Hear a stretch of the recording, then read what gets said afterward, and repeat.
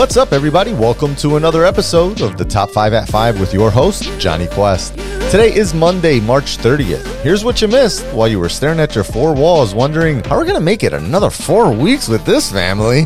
But doing you. Well, it looks like we're finally getting serious about the vid. Not exactly sure what data was shared with the prez this weekend, but he changed course on his Easter break plans and has now changed the White House guidance for social distancing to continue through the end of April.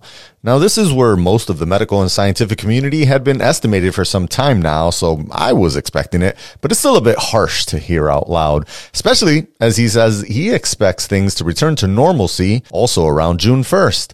Does this mean my Memorial Day party might still be on? That'd be a pretty kick-ass weekend to get back into things. Moving along, the FDA has given emergency approval of hydroxychloroquine to be used in the treatment of the vid. You've probably heard of this drug previously. This is the anti-malaria drug considered by some to be effective at helping combat the disease in hospitalized teens and adult patients. The FDA also gave emergency approval to a 5-minute Rona test. It can be run right in the emergency room versus waiting days to return from a lab, so that's definitely a plus. EasyJet became the first commercial airliner to ground all flights for the foreseeable future. It had previously been helping with rescue flights for stranded British citizens. They're one of those low-discount airlines in Europe. And for some reason, people were still somehow aboard a freaking cruise ship that, took off on March 7th and hasn't been allowed to dock in any country since. Man, over 180 of them are complaining of flu-like symptoms. 4 people have already passed away on the ship. They're on their way to Florida. The USNS Comfort arrived today in New York City with over 1,000 hospital beds on board. Keep in mind, though, these ships, the Comfort in New York City and the Mercy in LA, are for non-COVID patients to help relieve hospitals so that they can make room for those with the Rones. They do say, though, that the toughest days are still ahead for NYC.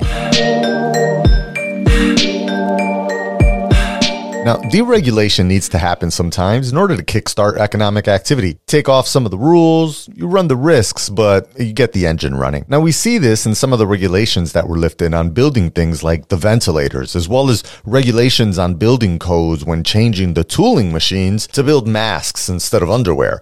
But there have been some other deregulation that's made its way into the economic stimulus bill. So to start, smaller banks want a reduction in the amount of capital that they're forced to hold in reserve to make sure that they stay solvent in the event of a downturn. The FDIC will also be able to insure not just bank accounts, but bank debts too. It essentially provides them unlimited deposit insurance.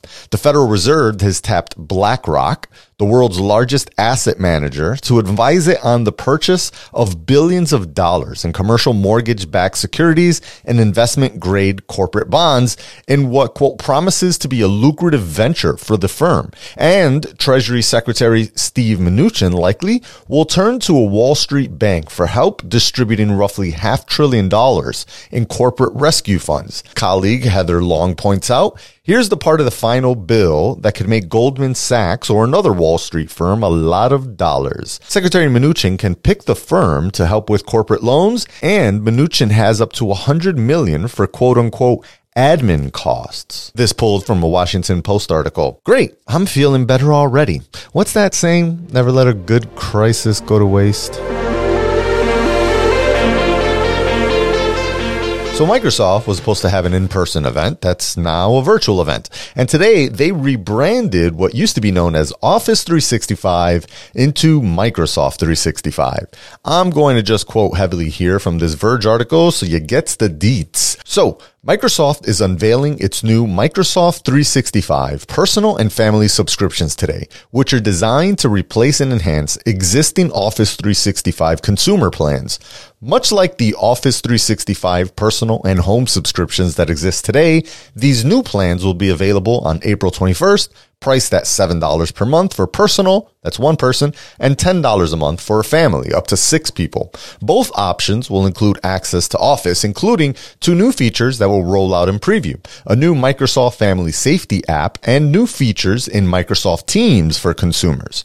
The new Microsoft Family Safety app is designed to allow families to share their location and manage screen time across multiple devices. Similar to Apple's Find My app, Microsoft Family Sharing can generate notifications when a family member leaves home, work, or school, and enables location sharing.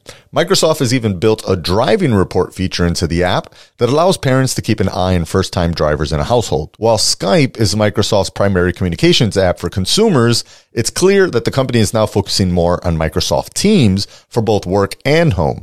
Microsoft is previewing new home features for Microsoft Teams that are now part of Microsoft 365 subscriptions. They're designed to let friends and family connect in group chat or through video calls. Wonder why they're pushing that now. And share to-do lists, photos, and other content all in one location. Anyone with a subscription will soon be able to access the existing editor feature of Word, which is more of an advanced proofing service than the regular grammar and spell check features. PowerPoint is also getting some exclusive features for Microsoft 365 consumers. The existing Presenter Coach feature, which helps people practice a slide deck and avoid stuttering and swearing, is getting monotone pitch and speech refinement. Ultimately, it's designed to make your presentation feel less boring. Excel is also getting new data types to support things like food places, movies, and even different types of Pokemon. Outlook is getting some love too, with the ability to link your work and personal calendars on the web. Microsoft is also availing a new password monitor feature that's not password manager, but password monitor feature for its Edge browser that lets you know if any of your passwords have been compromised. End quote. So, if you're one of the 7 people that listen to this show and are heavy Microsoft users, now you know I appreciate you too.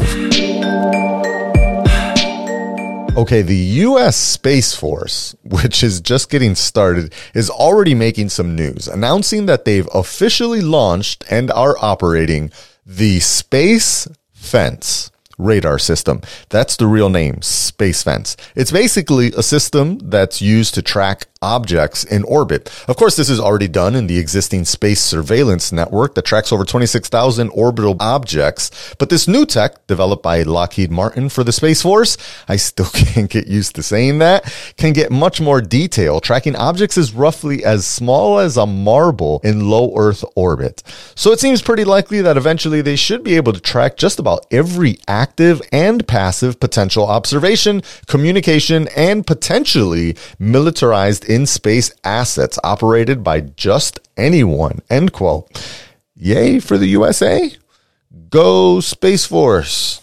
I can't decide. The Force is with us? No, not saying that ever again.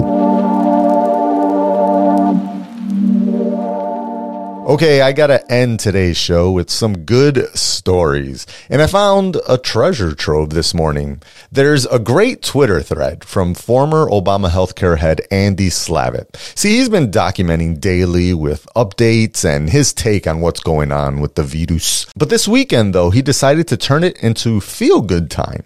So instead of talking numbers and data, he highlighted some great stories from around the country. Humanity at its best. There's a story of a woman who stepped up and paid for the groceries of the young man in front of her whose card was declined. He was on the phone frantically trying to figure out how to get dollars to pay. We all have times like this, she said. People can really be amazing. Or the high school student that started a campaign with her local restaurants called A Meal Today, A Meal Tomorrow. And it works like this. You buy a gift card at one of the restaurants, and then they match and donate a second gift card to the local school that's managing school families in need. Or how about the $100,000 raised by Frederick Joseph to help out those that are just a few $100s short on rent? They're handing out $10,000 a week to help out with this. Or the 7-year-old that went from hotel to hotel and collected over 6,000 masks to donate to a local hospital. There are so many good stories on this thread. Do yourself a favor today and click that link in the show notes. You'll feel much better. Trust.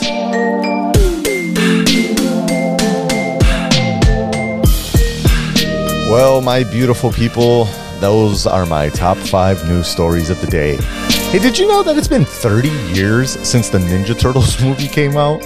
I'm not gonna lie, I was definitely a huge turtle fanatic. Probably saw that movie at least 3 times in theaters and definitely had all the swag. Even the movie soundtrack, Turtle power. Oh man, the good days when I wasn't trapped in the house. Oh wait, I was 10. I was definitely trapped in the house. Oh well, we come full circle. Well, as always, remember to stay focused, proud, and dedicated, and do something selfless today. Listen, I got you with the news.